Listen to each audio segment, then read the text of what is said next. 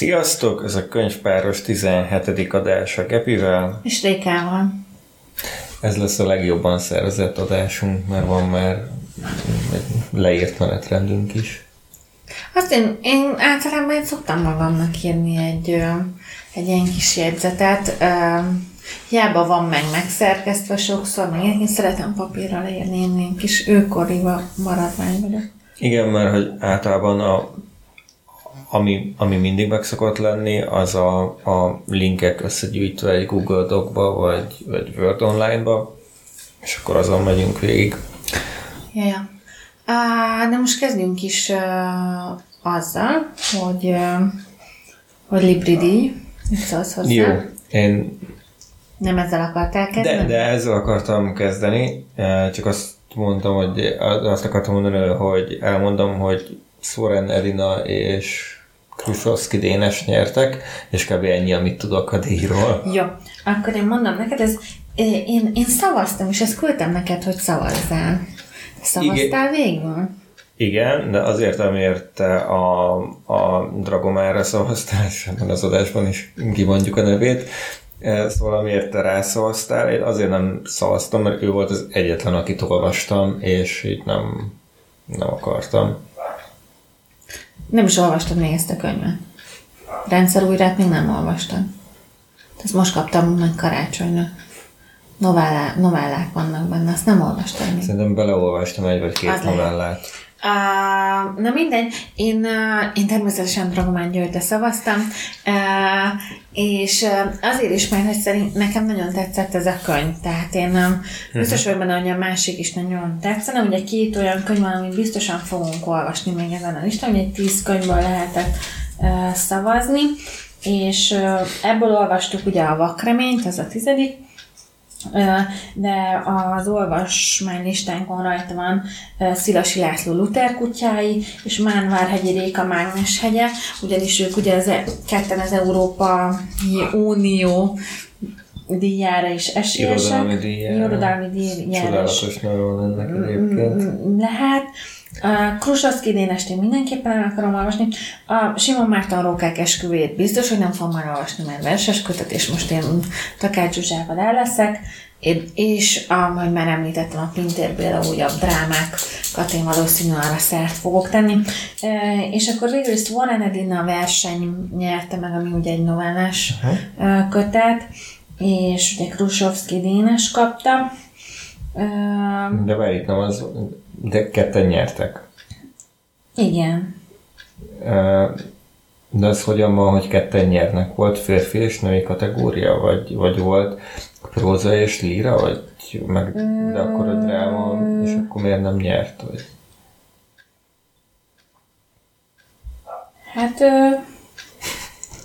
Hát ezt most én sem tudom. Ja, közönségdíjat kaptak. Na várjál, ezt most megmondom őszintén, én ezt olvastam, de az az igazság, hogy igen, az irodalmi díj van egy irodalmi zsűri, és van egy közönségdíj, amelyre 21 000 ember voksolt, ami szerintem sok. Amiben te is voksoltál. Igen, én vagyok a 21 000. És akkor a közönség díjazott lett Hát mit tudom én? Az egyik őjük. Hát ez az.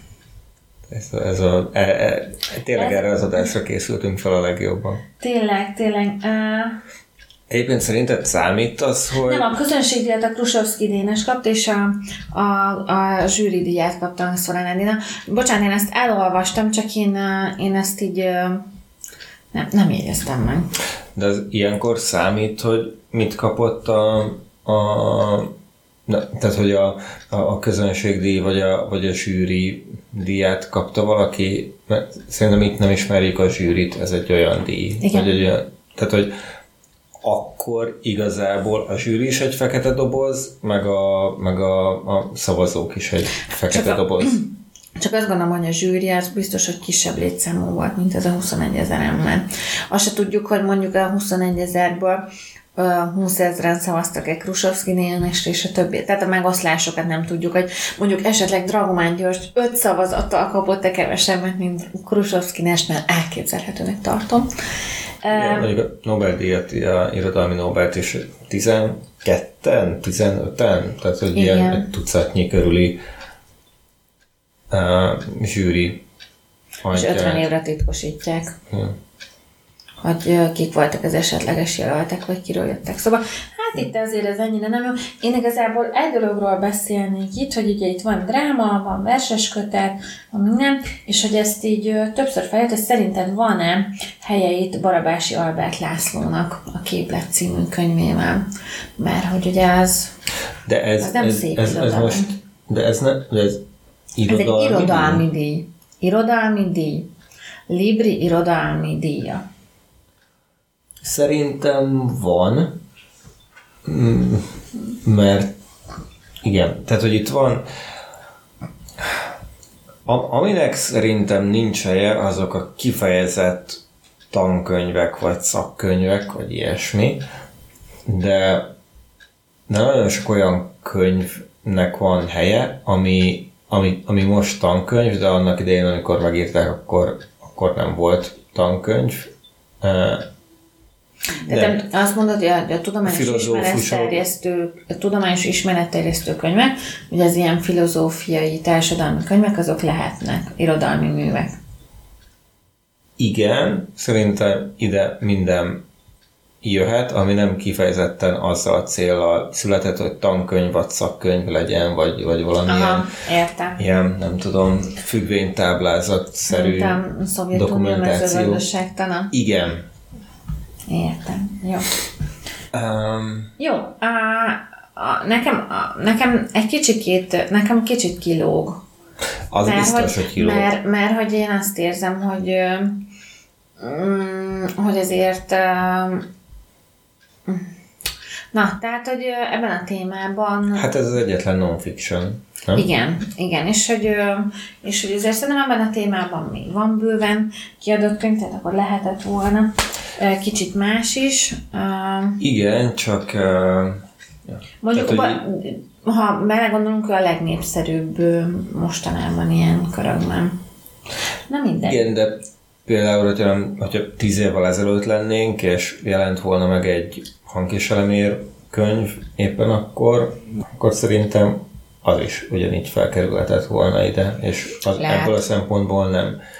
Nekem most eszembe jutott, hogy a közönségdíjba biztos belerakták volna így Popper Pétert, tehát hogy mondjuk 10 évvel ezelőtt még simán, csak így minőségileg. Azért az ő könyvei azért sokszor, tehát azért azok inkább ilyen gondolatfolyam. Hát igen, de a közönségdíjak azok sohasem arról szólnak, hogy mi a legjobb csak ezt a 10-et kiválogatta már valaki, tehát a 10-ből szavazhattál. Tehát azt gondolom, hogy az is ki volt. Hát azt nyilván azt nem tudjuk, de az a feltételezés, hogy azt a Librinek a menedzsmentje. Vagy házon belül valaki. Na mindegy, zárjuk is le ezt az újabb díjat. Díjaztunk. Viszont lesz könyvhét, meg Margó is. Mi most erre nem megyünk. Igen, de akkor minden jól megy, visszaköltöztünk. Mert az júniusban van. Ja, júniusban van, és mi még nem költözöntünk. Eredeti tervek szerint visszaköltöztünk volna, nem. Kicsikét azért is vagyunk ilyen össze-visszák, mert borzasztóan fáradtak vagyunk, és a héten nagyon sok kért minket a ház felújítással kapcsolatban, és mondjuk úgy, hogy lelkileg megviselődtünk, de túljutunk rajta. Holnap túljutunk már. Az utolsó ajtót is becsukjuk, hogy kinyitjuk. Igen, na most nekem azt tetszik, hogy a könyvhét, mert ugye beszéltünk, hogy miért járunk mi a könyvfesztiválra, és nem a könyvhétre, igen, és akkor ugye a helyszínen nem tetszett nekünk a Vörösmarty tér, de hogy most a Dunakorzon lesz lent, ami egy tök érdekes helyszín, tehát én szívesen megnézném, de kizárt dolog, hogy szerintem elmennénk. Az a kérdés, hogy mennyire lesz nagy tömeg, meg tolongás, meg milyen idő lesz. Meg milyen idő lesz. Én megnézném ezen a helyszínen. Hát figyelj, mondjuk van rá esélyünk, mert ha én a céges sárkányhajózásra vagyunk előtte, oda nézhetünk délelőtt. Akkor oda nézhetünk előtte délelőtt, ez az egyik. A másik meg, ugye a Vörösmarty teret újítják fel, és most lesz polgármester választás, tehát hogy addigra legalább egyszer átadják, de lehet, hogy nem fejezik be, és még a jövő következő könyvét is ugyanitt lesz Dunaparton. Vagy megtetszik ez a helyszín, és aztán mindig ide fogják szervezni. Nem tudom, de szerintem szeptemberig még 3-szor fogják átadni. Minden egyes külletételnél. Aztán utána szétesik, mint a Várkert bazár egy ideig. Jó, a Margó ilyenkor a Petőfi Irodalmi Múzeumban van. Sőt, az mindig ott van, nem? Nem, mert hát igen, ez a tavaszi, csak én nem tudom az őszi meg a tavaszi Margót külön szedni a fejembe, mert az őszi, meg ugye volt egyszer ott a Kazinci utcában, amikor mi voltunk először, igen. Meg aztán volt a Várkert bazárban is. Igen. Olyan kuka éppen azt próbált, hogy a hordozóból hogyan tud kimenni, mert már kicsi volt neki az a hordozó, és olyan kicsi hordozó volt, hogy nem tudtunk, ugye, de erről szerintem nem beszéltünk az első adások egyikében. Szóval érdemes ránézni ezekre, mi küldjük a Kristófékat, hogy dedikáltassanak, meg ilyenek, tehát ők menjenek. Én most azt mondom őszintén, hogy a kettő közül én a Dunakorzó miatt én a könyvhetet nézném meg, de amúgy a Margóra mennék, mert a Petőfi Irodalmi Múzeum szerintem egy csodálatos helyen lévő, csodálatos épület, egy csodálatos kerttel. Tehát az mindig jó. Úgyhogy nézzetek rá, fenn vannak a programok, mindenki szemezgessen, mi sajnos ezt most kihagyjuk. Jó, még nekem van egy olyan dolog, hogy ezt nem magyar oldalon is láttam, de én az Independent oldalán olvastam először, hogy van egy olyan könyvkiadó Angliában, ami már könyvesbolt is, de hogy alapvetően ők elfeledett női írókat adnak ki újra. Az a nevük, hogy Persephone Books, és hogy kifejezetten ugye a 20. század elején, közepén elfelejtett női írókat adják ki, és nekem ami tetszett, hogy ilyen borzasztóan egységes kinézete van a boltnak, meg a könyveknek. Tehát, hogy úgy néz, tehát, hogy nem csak az van, hogy egy-egy írótól, mert van olyan író, akitől ugye több könyv van, hanem az összes könyv ugyanúgy néz ki, szürke, egy adott nyomással van, és hogy nekem hát ezek... olyan, mint a magvető könyvek. Milyen magvető könyvek? Hát, hogy az is így ránézel, és akkor tudod, hogy ez magvető, meg az agávé, hogy ránézel, és akkor tudod, hogy igen, de hogy itt még ennyi grafika sincs. Tehát, hogyha megnézed ezeket a könyveket, akkor ezek teljesen letisztultak. Még annál is letisztultabbak, mint az Osiris tankönyvek? Igen. Tehát még annál is letisztult. Tehát kép sincs rajtuk.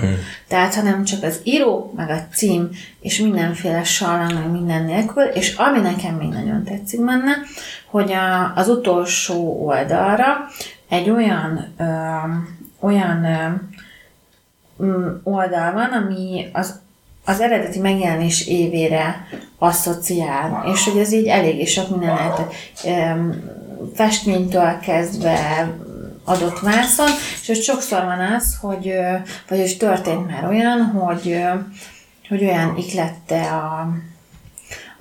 ezt a hátsó papírt, ahogy valaki behozott egy olyan sálat, hogy a anyukájáé volt, és ő akkor született, vagy valami, tehát hogy ilyen dolgok is vannak benne, tehát hogy ilyen eléggé komolyan átgondolt dolog. Nekem tetszik, ami árnyékolja ezt a dolgot, hogy itt az Independent oldalán azért beszélt a könyvkiadónak a vezetője, aki iszonyat nagy sznobnak tűnik. Tehát ez a kedvencem, hogy hát nem szeretem azt használni, ezt a szavat, de hát azért mi egy brand vagyunk, meg ilyen, és tehát minden egyes megszólalásában volt egy ilyen, hogy nem szeretem ezt használni, de... És hogy egy kicsikét szerintem így túltolták. Tenyérbe mászó. Nem, hát nem is tenyérbe mászó, hanem ez a... Affektáló. Igen. Kösz. Dolog. Mindegy, 132 könyvet adtak ki. Nekem azért tetszik, mert Mert szerintem az, hogy éppen mit olvasunk, az nagyon függ a tömegigénytől, erről már beszéltünk, ugye a 50 szürke árnyalata kapcsán, amikor a buszon csak azt láttam, tehát ilyenek, és most ugye nem tudnak például az antikváriumok megszabadulni tőle, meg senki, mert gyújtósnak kb. Jó. Úgyhogy szerintem jó, ha néha meg olyan dolgok is előtérbe kerülnek, amiket már elfelejtettünk. Meg itt a plázákban lévő könyvek, Magyarországon, ezen a piacon kifejezetten a plázákban lévő könyvesboltaknak a top 10-es listái. Igen. Ami nagyon durva. És azt tudod, hogy ezt senki nem tudja, hogy az hogy van. Azt tudom. Tehát, hogy nem adják ki a számokat, hogy milyen alapján csinálják ott. Tehát én simán el tudom képzelni, hogy nyilván azért raknak fel oda dolgokat, hogy ott legyen és érezd, hogy velem. Szerintem van egy jelentős revenue számítás mögötte, hogy melyik könyvben van a legnagyobb bevételük, és akkor azt pusolják.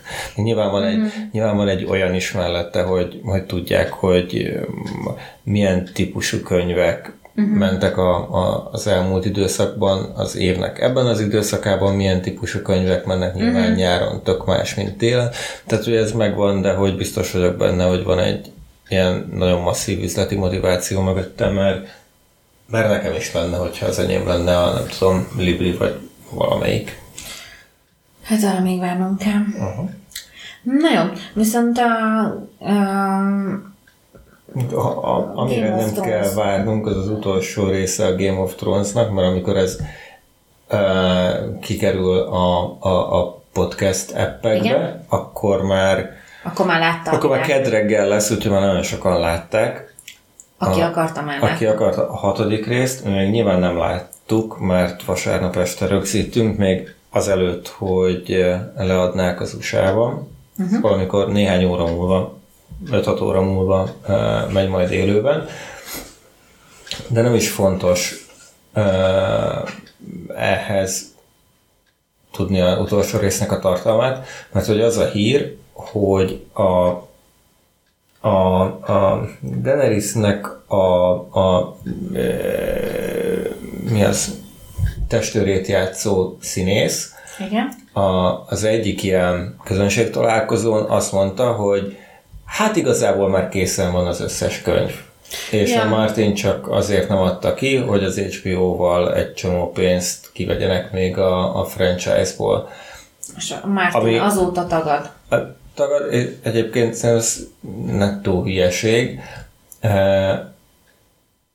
mert ha kiadják, akkor abban a pillanatban, nem tudom, 100 milliókat kaszálnak, mert úgyis mindenki meg fogja venni az utolsó 2 könyvet, aztán vagy az utolsó, a 6. könyvet, amivel a 6., 7. könyvvel log a 6. könyvet, meg aztán majd vagy elolvassák, vagy nem.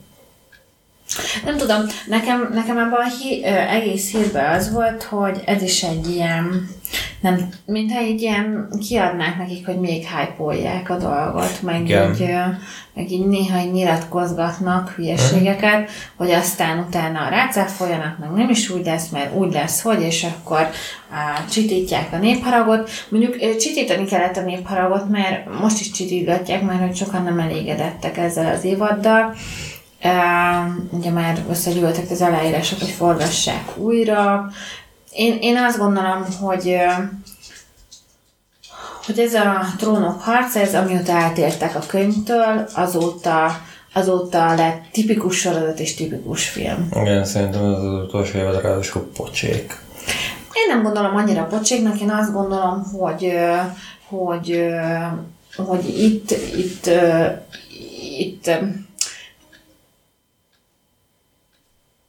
várjatok. Egy rossz szálon, vagy fölébredt. Janka.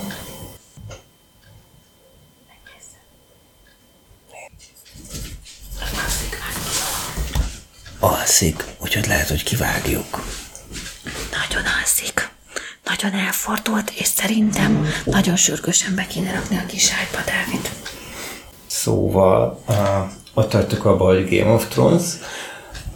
Amivel kapcsolatban, igen, az utolsó évad, ahhoz még akarsz valamit igen, mondani? Csak annyit akarom mondani, hogy szerintem ott már azt várni az elmúlt 2 évad során, hogy valami visszatér arra, amit akkor, amikor még a regényeket követik, az felesleges volt, főleg amikor kiderült, hogy inkább filmeket csinálnak, mint sorozatot, és szerintem az látszik rajta, ezek ilyen kicsit B-kategóriás filmek. És itt úgy értem, hogy logikátlan dolgok történnek bennük, ami az első 4 évadra egyáltalán nem volt megszokott. Ott történtek logikátlan dolgok, de azoknak mind meg volt az emberi motivációjuk, és azok nagyon jól fel voltak rakva. Itt olyan hülyeségek történnek, hogy nem is megyek inkább bele, tehát én, aki sík hülye vagyok a harcászathoz, vagy bármihez, így mondom, hogy de miért nem csinálták azt? Az öcsém, aki meg pengelben, azt mondja, hogy hát... Igen, hat történész, igen. Tehát, hogy hagyjuk is. Tehát, hogy ezek... Igen, és ez nem az, hogy hát abban a típusú páncélban nem is tudna így mozogni. Igen, tehát, hogy nem ilyen dolgok. Igen. Tehát ez azért így... Na mindegy. Hanem, hogyha egy hegyen vannak, akkor miért nem veszik észre azokat, akik a völgyben vannak? Hát kb. ilyen dolgok. Na mindegy. Úgyhogy szerintem és én itt arra mennék rá, hogy szerintem itt nagyon-nagyon jól látszik, hogy mi volt az, amikor úgymond abba hagyták a könyvekből való csemegézést, és mentek arra, amerre akarták, és ugye elvileg a Martin csak 3 dolgot mondott nekik, hogy mi az a 3 dolog, amit ő mindenképpen meg fog írni, meg a könyvben lesz, meg sarokkőnek gondol sok szempontból, ugye ez a Hodor, hogy lett ő Hodor, igen. Ilyen szempontból, meg még másik 2 dolog, a másik 2 dolog, azt hiszem a vége, meg még egy dolog volt talán. Igen. És nem lennék egyébként meglepődő, hogy ő más véget írna, mint amit mondott. Igen, ezt sokan mondják, hogy direkt kicseszett velük, és azért nem írja az utolsó 2-t, mert most megnézi a reakciókat, olyan szempontból, hogy ez volt, és hogy ő teljesen más is. Szerintem meg tudja, hogy mit akar, csak egész egyszerűen még nem írta meg. Figyelj, Dávid, én azt gondolom, hogy ez egy annyira nagy sikerű dolog, hogy ezt nem lehet azt mondani, tehát a Martin szerintem tökre élvezi ezt a figyelmet, ami van, és szerintem nem tudja kizárni azt, hogy a rajongók, vagy az emberek, vagy bárki mit gondolnak erről. Tehát ha ki is akarja zárni tudatosan, azért a sok hatást, vagy ötletet, például lehet az, hogy ez nem is olyan hülyeség, és úgy, nem, én ezt nem rakom bele, de mivel 5 évet ült rajta, lehet, hogy már annyit gondolt rá, hogy azt hiszi, hogy az ő ötlete. Igen. Érted? Tehát, hogy én ilyenekre gondolok, mint amikor az eredetbe is, az eredet filmbe is csak egy gondolatmorzsát ültettek el. Ja. Igen. Na mindegy. Igen. Itt még egyetlen egy dolgot akarok megbeszélni. Igen? Hogy mi van, hogyha holnap meghal? Martin? Hát akkor egy szép befejezetlen életműve lesz. Igen, és nem, mert ugyanez volt az Időkereke sorozattal, ami nem ennyi, tehát egy más szintű fantasy sorozat, ami ilyen a vége azt hiszem 14 kötet lett, és ezek a 800 oldalas fantasy. Fogalmam sincs, hogy miről beszél, igen. Mindegy. Nem is fontos, mert hogy ott az utolsó, a sztorinak a végét már Brandon Sanderson írta meg, aki ő maga is regényíró, egy csomó regényt ír, és jellemzően ezeket a 800 oldalas fantasyket, és évente 2 belőle ráadásul, tehát én őt tudom elképzelni, pont azért, mert befejezte az Időkerekét már, amit én nem olvastam, de olvastam róla a kritikákat, hogy ahhoz képest, hogy nem az írója fejezte be, teljesen jó és kerek és oké sztori lett. Szerinted Martin után, meg egy ilyen HBO sorozat, meg tömeghisztéria után bárki bemerné vállalni ezt, vagy szeretné? Ha bárki bemerné vállalni, és bárkire rábíznák, akkor az Brandon Sanderson lenne. Hát, ha valaki, akkor ő. Mert ő meg is tudja csinálni, ő már csinált ilyet, és egyébként egy oké fantasy író. Én meg simán el tudom képzelni, hogy ghostwriterekkel vagy bárkivel így összerakatják egy csapattal, és úgy adják, hogy megtaláltuk Martin elveszett kéziratait. Csináltam, képzelni, hogy ilyet csinálni. Na mindegy.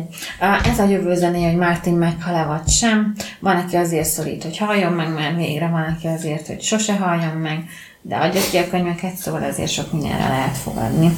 Viszont térjünk arra, hogy én nem fogom soha a Trónok harcát elolvasni, Dávid, te már olvastad. Én olvastam többet, meg hallgattam is azt hiszem egy regényt meg is hallgattam. Nekem ez így bőven elég volt. És de hogy térjünk rá, hogy mit olvasunk most, mert hogy akkor neked van egy érdekes témád, de előtte én még gyorsan elmondom, hogy én mit olvasok. Természetesen Dragomán György másik novellás kötetét, az Oroszlán kórust fogom befejezni, amit már pár éve megvettem, és most nagyon-nagyon rá vagyok kattanva. És nagyon jó olvasni úgy, hogy a Janka mondjuk 10 percet tudom, hogy el van, mert éppen elkezdett gyurmázni, nagyjából 8 és 10 perc közé lőhető be, amennyit ő egyedül elgyurmázik, és akkor én gyorsan elolvasok egy novellát. És ez így jó. És te Skifit olvasol most? Én Skifit olvasok, amit ráadásul nem is olvasok, hanem hangos igen. És azért hallgattam el, mert közben meg azt keresem, hogy ki az írója, mert őszintén ez egy hát nem military skifi, ez egy űropera. Azt hiszem ez a műfaj. Elnevezése? Igen.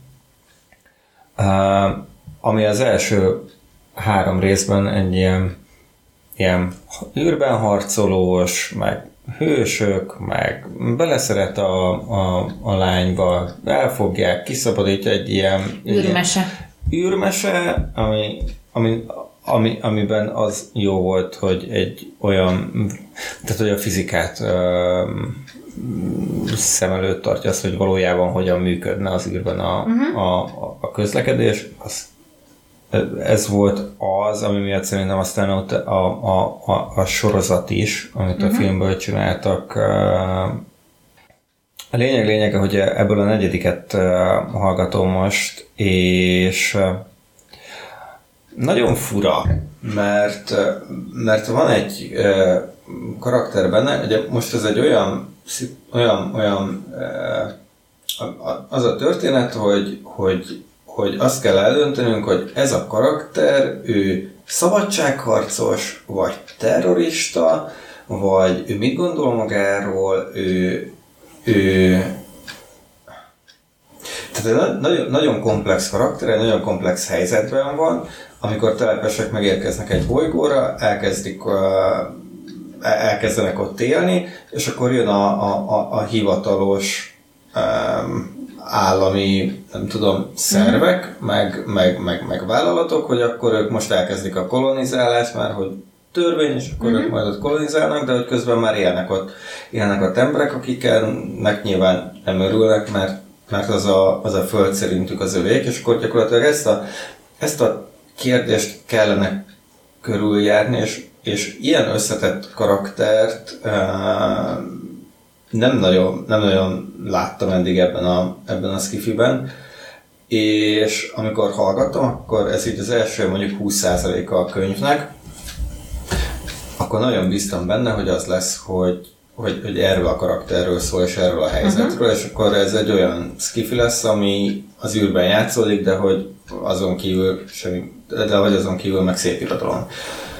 És a könyv kb. 20%-ánál egy nagyon izgalmas harci jelenet miatt ezt az egész irányt elvágták, és soha nem fogjuk megtudni. Lehet, hogy meg fogjuk tudni, mert nem nyírták ki ezt a karaktert, de hogy nem abba az irányba megy a regény, hogy arról szóljon, hogy van egy nagyon masszív morális dilemmában a fazon, hogy az új otthona, a családja között kell választani, hogyha terrorista lesz, akkor el kell szakadni a családjától, vagy elszakítják, ha szabadságharcos, akkor is, de hogy ő mit gondol magáról, hogy ő szabadságharcos vagy terrorista, meg a számít terrorról. Szóval ezt a témát nem fejti ki, mert volt egy jó csata jelenet, és nagyjából ez az Expanse, tehát ilyen kihagyott lehetőségek. szerintem. De hogy David, azt tudod, hogy ezt most írja? Tehát, mert hogy ebből csinálják a sorozatot is, hogy ezt a sorozattal egy időben írja. Nem, a 8. könyv már megjelent, és a 4. könyvet hallgatom most, és abból forog a sorozat, ami majd az Amazon Prime-on lesz elérhető szeptembertől talán. Ez nem indult még el, ez a sorozat? A 3 részt már levetített a Sci-Fi, aztán elkaszálta, az Amazon megötte a jogokat, és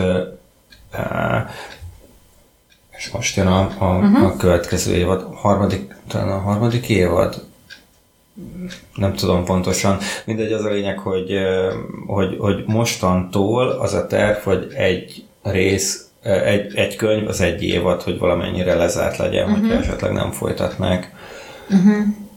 Csak van azon gondolkodok, hogy mennyire lehetett az írónak a fejében az, hogy ezt most sorozatot csinálnak belőle, vagy megfilmesítik, mert például, hogy beszéltünk a Marsi regénynek a szerzőjéről, hogy ott már az írás közben eladták a film jogait, a megfilmesítés jogait, és hogy ez szerintem nagyon-nagyon erőteljesen hatott a regény megírására. Szerintem, amikor ezt a regényt, ezt írta, akkor ezt a kötetet, vagy hát ezt a darabot, ezt a számot, ezt a kötetet, szerintem.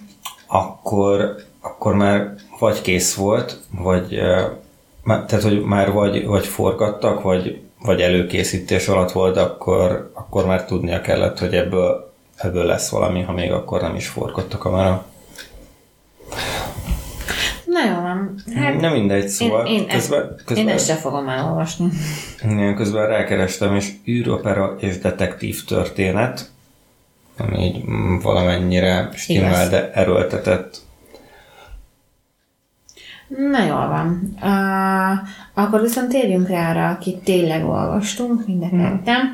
És eddig egy magyar kortárs szerzőről van szó, Tóth Benedekről, és alapvetően 2 könyvet írt eddig, és mi mind a 2 elolvastuk. Most a második könyvét ez frissen, a Holdverseny viszont a megjelenés éve után, vagy a megjelenés évében, vagy valahogy így. Évekkel ezelőtt. Évekkel ezelőtt, igen. Emlékszel, hogy ő hogy került a látóterünkbe? Hát a nagyobb öcsém vette meg a Holdversenyt, vagy olvasta, vagy valami ilyesmi. És akkor elkértük, és akkor mi is elolvastuk. És azt hiszem, hogy szerintem ő volt, akkor ő ilyen 16-17 lehetett, vagy 17-18, fogalmam nincs, de hogy mindenképpen így ilyen kamasz típus. És hogy szerintem az a könyv, a Holdverseny, nem tudom, már első könyve, az nekik is róluk szólt. Tehát, hogy nem tipikus, tehát nem egy young adult könyvet képzeljetek el, hanem a Holdverseny az ilyen 10 évesekről szól, egy vidéki városban, és arról szól, hogy ezek a 10 évesek hogyan élnek, mivel töltik az iskola helyett, mellett, után az időt, és hogy alapvetően mindenki versenyúszó. Igen.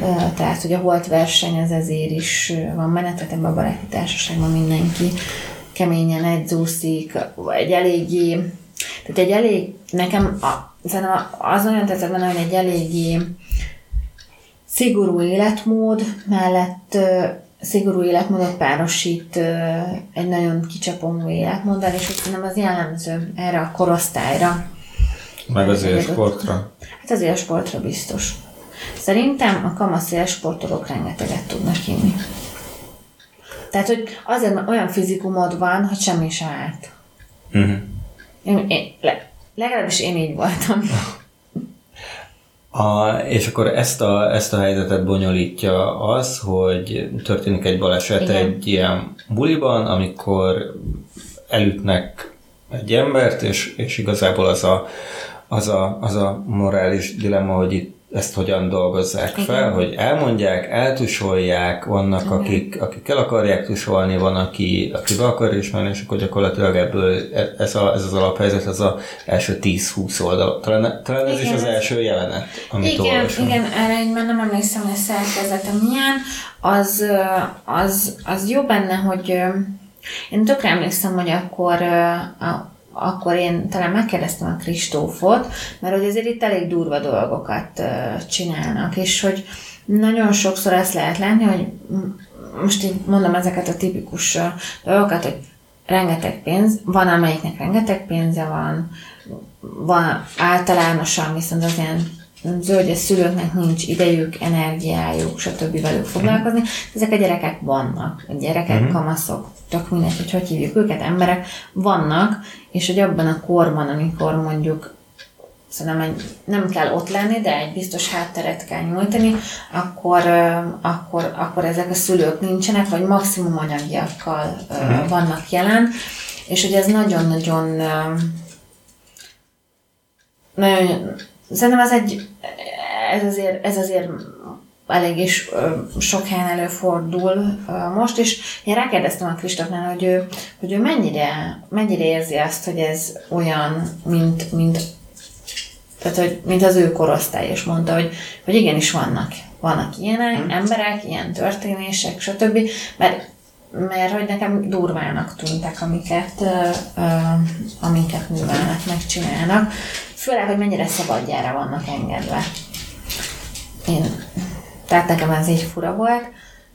De hogy ez teljesen reális, szerintem egy alapvetően jól megírt regény, amiben vannak túlzások, és hogy nekem, de én azt látom, hogy például ez egy nagyon megfilmesíthető regény. Tehát sok olyan képpel dolgozik az író, igen. Vagy maga a cselekményvezetés is lehet olyan, hogy, és ezt azért mondom, mert a második könyvnél is érzem ezt, hogy képekben gondolkodott az író. Tehát, hogy szerintem nagyon erős lehet a vizuális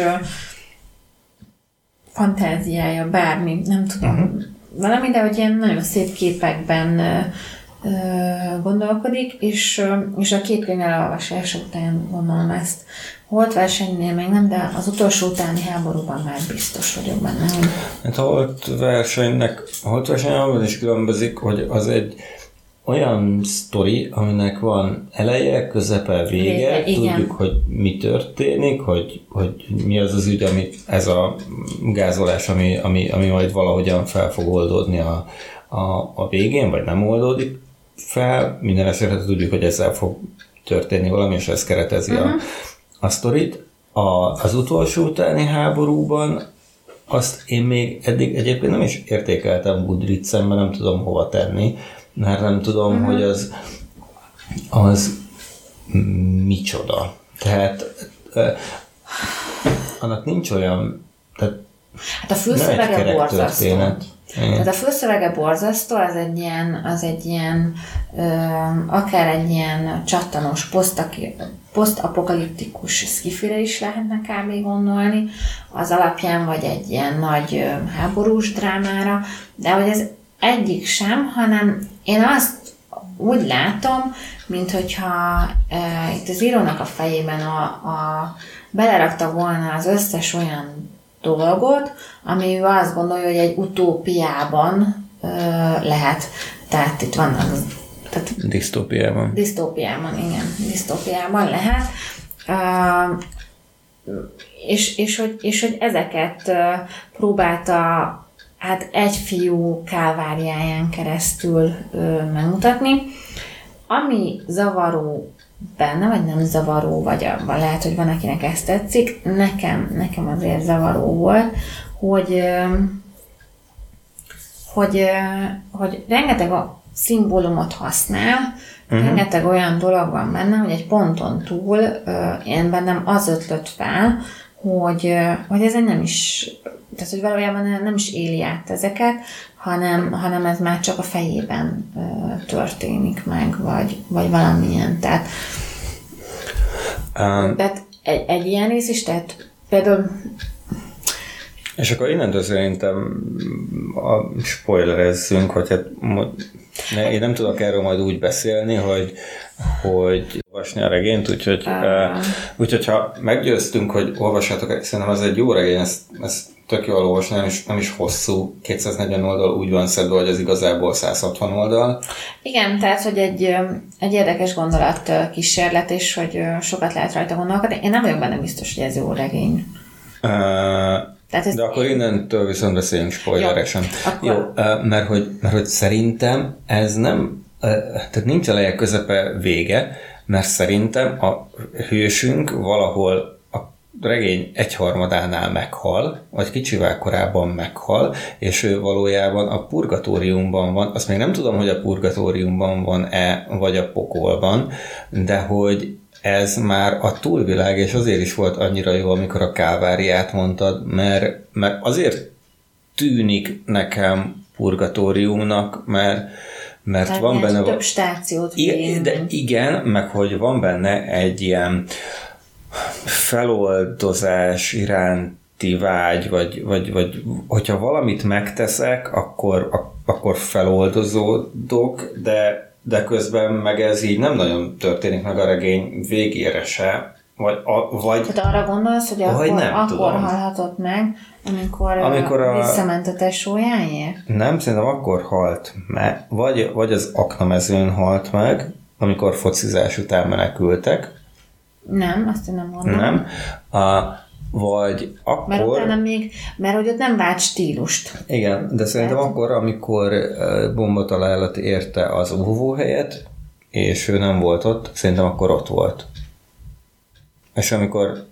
És ő onnantól, hogy fölébredt éjjel és kiment az óvóhelyről, akkor már halott volt, mert akkor már volt igen, a bombatalálat. Ez mondjuk azért találó, ezt el tudom fogadni, mert hogy a regény első részében nagyon sokat beszél a családjáról, de ugyan sztorizgat, és akkor úgy derülnek ki ilyen nagyon súlyos dolgok, hogy egy ilyen egy összetett mondat 3 mellékmondatának a középső vagy utolsó részében, hogy amikor apát mielőtt kivégezték, vagy valami, tehát fokozatosan derül ki, hogy ezzel a gyerekkel már nincsenek ott a szülei, tehát mert egyszer eltűnt a testvére, egyszer az apját végezték ki, az anyja öngyilkos lett valami, de hogy ezek nem ilyen leírások, hanem ahogy így sztorizgat meg mesél, akkor így úgymond belefűződik. Már hogy egyébként nem is fontos annyira. Hát, vagy én ezt... Hát arra azért fontos, hogy keretet adjon neki, meg a karaktert megértsük. Tehát én ezt egy ilyen írói fogásnak gondolom, mert minden ilyen dolgot így... Tehát én ezt inkább egy írói formátumnak gondolom, hogy minden információt így adagolt nekünk, meg stílusnak, és pontosan azért, amiért a tesód aláhúzta. Aha. Mert hogy ez szerintem, tehát az ilyen mondatok így tudják sokkolni. Hatásvadász? Hát igen, nekem hatásvadászak voltak ezek a mondatok. Én ott egy picikét így ideges is lettem, mert meg kell szokni. Csak alapvetően is több, durva vagy olyan dolgokról, hogy patkányokat eszünk, meg patkányosan ilyen. Tehát az egész elbeszélés nagyon ilyen számtelen. És hát ehhez akkor még pluszban még ezt alkalmazni, hogy ezt elmondhatná csak simán egy mondatban, ilyen szemtelen, nem szemtelen, hanem szemtelen stílusban, de nem ezt csinálja, hanem így mellékesen jegyzem meg, vagy valami, és hogy nekem ez egy kicsit olyan volt. Lehet, hogy az is hozzátett, hogy mondom, tényleg alá voltak ezek a mondatok húzva, tehát éreztem, hogy tényleg itt megvolt a hatás. Ez a rész, de mindegy, és az a lényeg, hogy itt beszél arról, hogy a kisöccse az elveszett, ő volt vele, és ott csak egy ilyen fekete katonája maradt meg. És amikor kimegy a óvóhelyről, akkor... Ez a játékkatona, az fekete színű volt. Igen, fekete játékkatona. Ja. Ja, ugye, igen. Dávid? Ugye? Az fekete színű katona volt, és akkor sokat mesél arról, hogy hogy ezt szorongatta, meg minden, de közben elvesztette játékon, és egy másik fiú volt, és másik fiúnál volt, és sose adta vissza, mert az meg ragaszkodott hozzá, hogy ez a katona megvédi, mert előtte a kisöccse is ragaszkodott hozzá, hogy ez a katona fogja őket, játékkatona védi meg tőlük, és amikor ő kimegy az óvóhelyről, valami láthatatlan suga alatt, meg minden miatt, akkor ő talál mert itt az oroszok és amerikaiak háborúznak, és akkor talál egy sebesült amerikai katonát, aki mellesleg fekete.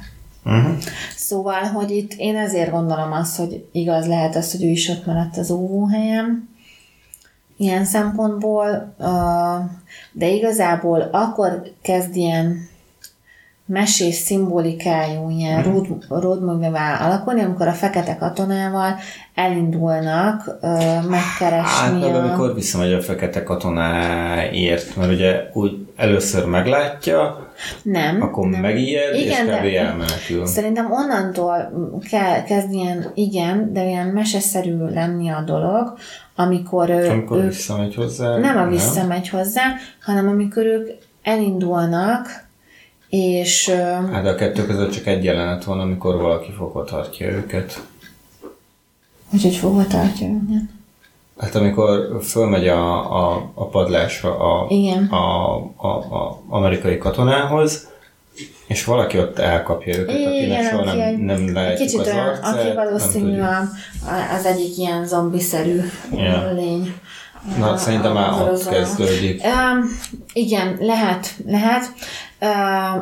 De ahogy keresik tovább, ugye egyre jobban ilyen meseszerű elemek vannak. Például én ott nagyon ideges lettem. Amikor találnak egy házat, és ott felmegy a legfelső emeletre, és ott pont egy fotós égeti el a háborúban készült könyveket, és pont meglátja, hogy az a fotó az ő öccsét ábrázolja, és ez pont megmenti. Tehát, hogy én ott olyan szinten lettem, tehát én azt gondolom, hogy ez egy filmes klisé, ez a filmekben történik így. Szerintem meg ott nem az öccsét találta meg, pont azért, mert amikor megtalálta a csajt a csatornában, meg aztán később a táborban, akkor sem szerintem azt a csajt találta meg, hanem valakit, aki hasonlított rá, és aki... Nem, ő utána minden lányt Azuénak hív. Igen, de hogy lát valakit, aki hasonlít az öccsére, és meg akarja menteni. Ja, értem, amit mondasz. Hogy feloldozza saját csak magát. Csak ott különbség az, hogy ott következeten öccse, meg Teó, meg ilyenek, viszont ott, ha belegondolsz, mindig ezekre a lányokra úgy hivatkozik, hogy Azoé. Tehát, mert ugye volt egy ilyen plátói szerelme, de hát ő is ott volt az óvóhelyen, és akkor, amikor másodszorra visszamegy az óvóhelyre, akkor meg is találja az egyik matrac alatt, hogy... A holttestét. A holttestét, és utána minden lány Azoé. Tehát akit megment a csatornában, akivel utána ebben a partizántáborban ismerkedik meg. Na mindegy, szóval, hogy ilyen nagyon sok ilyen mesejelen van, az a káronladikja is, hogy átviszlek a túlvilágra, de kérem cserébe valami testrészedet, meg ilyen. És közben meg beleillik a világba. Tehát azért itt látszik, hogy már 42 millió atombomba volt, hogy itt már senki nem tudja, hogy miért zajlik ez, minden le van rombolva, ilyenek, és hogy ez nekem, ha hova kéne tennem, akkor én ezt egy ilyen posztapokaliptikus disztópiának mondanám, és ennél jobb nincs. Tehát, hogy abszolút egy ilyen műfajt akart alkotni, és hogy szerintem ő zsánerkönyvet akart írni, nagyon erős szimbólumokkal és szépirodalminak. És hogy néha nagyon zsáner, néha nagyon szépirodalmi, és hogy én nem tehát nem tudom, nekem az arányok kicsit felborultak. Az a lényeg, hogy azért beszélgettünk rá, tehát mindenképpen egy olyan könyv, ami Mi lehet gondolkodni.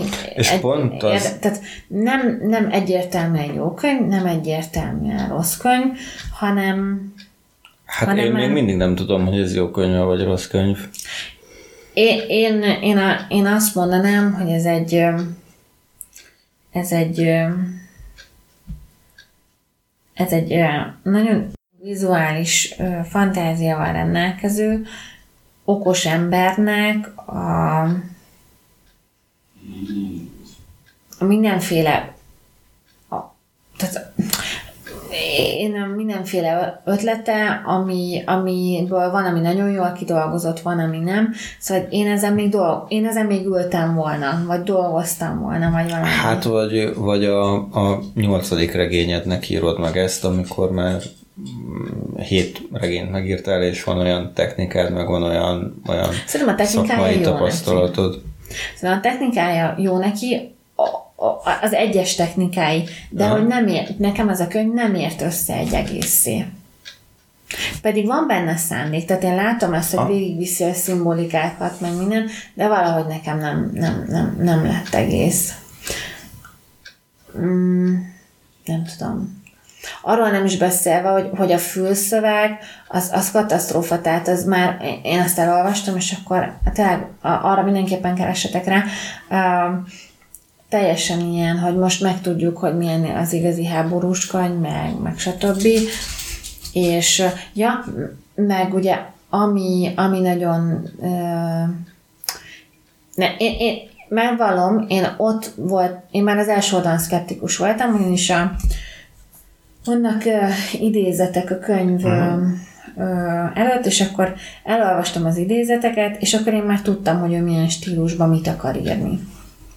Tehát, hogy nekem egy picikét ez a nagyon meg akarom ezt így mutatni, nagyon meg akarom mutatni, hogy az emberek milyen állati módon is tudnak élni, és mennyire nem számít ez az egész, és hogy szóval, hogy ezt nagyon meg akarta írni, és hogy ez a nagyon akarás látszik szerintem ezen a könyvben.